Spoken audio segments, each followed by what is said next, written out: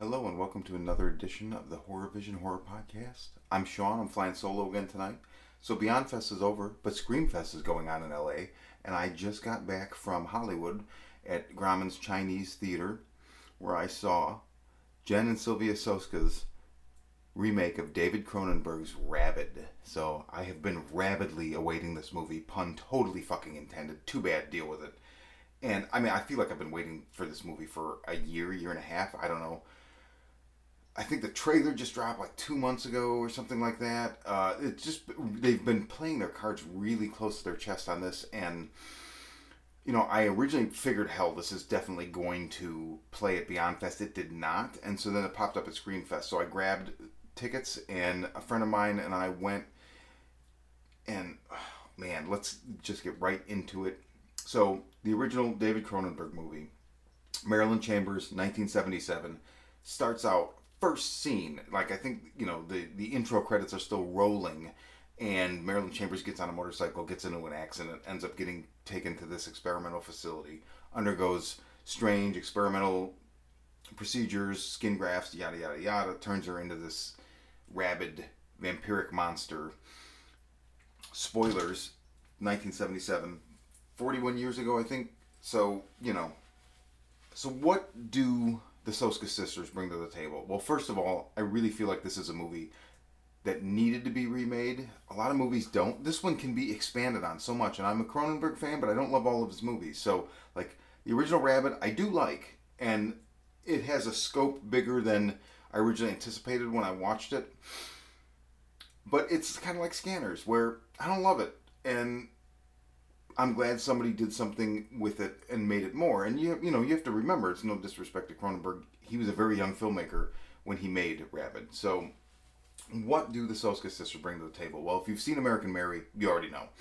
They're very comfortable with making you uncomfortable with body horror. And if American Mary was a B+ in body horror, this is, I don't know, an A+++. This is just fucked. They do not shy away from showing you stuff that will make you uncomfortable with your body and its processes, and the fact that even though we are these meat suits, we don't know anything about them. I could have raging cancer all over my body, the inside of my body right now, and don't even know it. Let's hope not. But potentially you could. And so the first thing they do before they get to the body horror is they spend more time with Rose. So Laura Vandervoot plays Rose. She does an amazing job. She's in the world of high fashion. What better place to set this story about somebody who's disfigured and then made more beautiful than before, but really inside is now a monster and can't deal with it. So Rose goes from being, she's trying to make her way in the world. She's had some hard luck. She's got some people looking out for her. But do they have her best interest at heart? Maybe. I don't know. Has this accident, is horribly disfigured. The prosthetics, we marveled at this. This is unbelievable. Just, I feel like groundbreaking. She undergoes this therapy at this... So, she ends up going to this William Burroughs Institute. And Ted Atherton plays Dr. William Burroughs. And first of all, kudos on the fucking nod to William S. Burroughs. But Ted Atherton just does a fantastic job. He's not in it that much, but they really are able... He really conveys the character. He doesn't tip the hat early on, but he really exudes this sense of okay, this is probably not what it looks like. And then as things progress... They actually, in the Q&A after the movie, the Soska sisters talked about how you don't spend a lot of time with him, and they can't really tip you off early on. So there's artwork around him in his institute, in his office, that really is kind of teaching you about this person. So, I thought that was super, super cool to tell, this character story through this artwork, so in an indirect way, and it just adds the tone. So Rose goes there, undergoes this therapy, comes out more beautiful than before, because she had been in an accident when she was younger, they explain early on.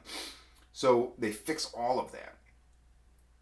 But then strange things start to happen, and it's not really spoiler territory. She starts to have these nightmares that might not be nightmares, that might be real, about craving blood and maybe seeking blood out. And you get into kind of like, a hunter and prey scenario, but you don't really know if it's real. And so that's another thing I really liked about it. There's a hallucinatory element to it. Reminded me a little bit of a movie I'm very fond of from the early 2000s, the remake of Wizard of Gore with Crispin Glover and Brad Dourif. Just a little bit. I know that movie kind of gets a lot of hate. I love it, but there's just kind of hallucinatory feel to it. And then it goes from there. They keep, the original there is this kind of outbreak B story that really swells at the end, and they keep that, and they do a good job of balancing Rose's story, which is the A story, with the B story about this rabies outbreak. And I mean, there's just the way that they treat these people that are infected, there's some imagery that's just fucking crazy, gory, and just uncomfortable and gross. At one point, Troy James, who's a contortionist, who a lot of people will know best from Channel Zero Season 4 Dream Door as Pretzel Jack, he's in it, and I didn't even recognize him at first, but then he does this thing, and he was actually there for the Q&A, and he did the thing in person where he kind of falls suddenly onto his back in this weird position and then stands up in a way that you shouldn't be able to stand up. It was so crazy. Q&A was really cool. They talked a lot about how, somebody brought up the fact that there's a lot of correlation to Chuck Palahniuk's Invisible Monsters, and the Soska sisters talked about, hey, we originally had ambitions to do that, and then we couldn't do it. We didn't have the rights, so some of their aspirations for that, some of the mechanics and the imagination they had go into this. And Invisible Monsters is a story about fashion and this kind of disfigured person from the fashion world and these things that happen and escalate. And so they bring that in, but it's not like they installed Invisible Monsters into Rabid, because they said, so they were contacted by the people that owned the rights to Rabid originally contacted Cronenberg. He didn't think they knew what they were doing, and so they Googled Cronenberg, and the next names that came up were the Soska sisters, and then they were like, okay, well, this is obviously going to be remade, so we love this, and this is kind of our wheelhouse, so let's do it. And the script originally did have this taking place in the fashion world, so that was already there when they took over, so it just kind of was perfect for them, I guess. It was serendipitous that, unable to do Invisible Monsters, this other thing falls into their lap. That was both Cronenberg, which they love and have a kinship with, and Chuck Palahniuk, this book that they love, Invisible Monsters. So everybody involved in this movie was great. The Soska sisters do their, cameo like they always do. They're fantastic. Like I said, Laura Vandervoort is great. Stephen McHattie as Dr. Keloid, nod to the original movie. He's fantastic. He got a huge round of applause, which was super cool. Benjamin Hollingsworth as Brad, great.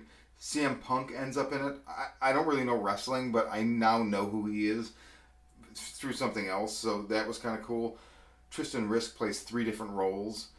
There's just, the imagery is amazing. You'll see in the trailer, they do this huge visual nod in the surgery to another Cronenberg movie, Dead Ringers.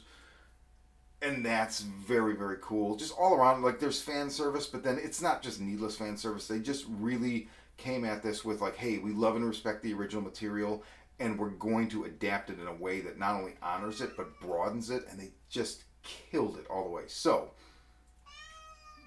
and that's my cat, Sweetie, and she's agreeing with me here, support this movie.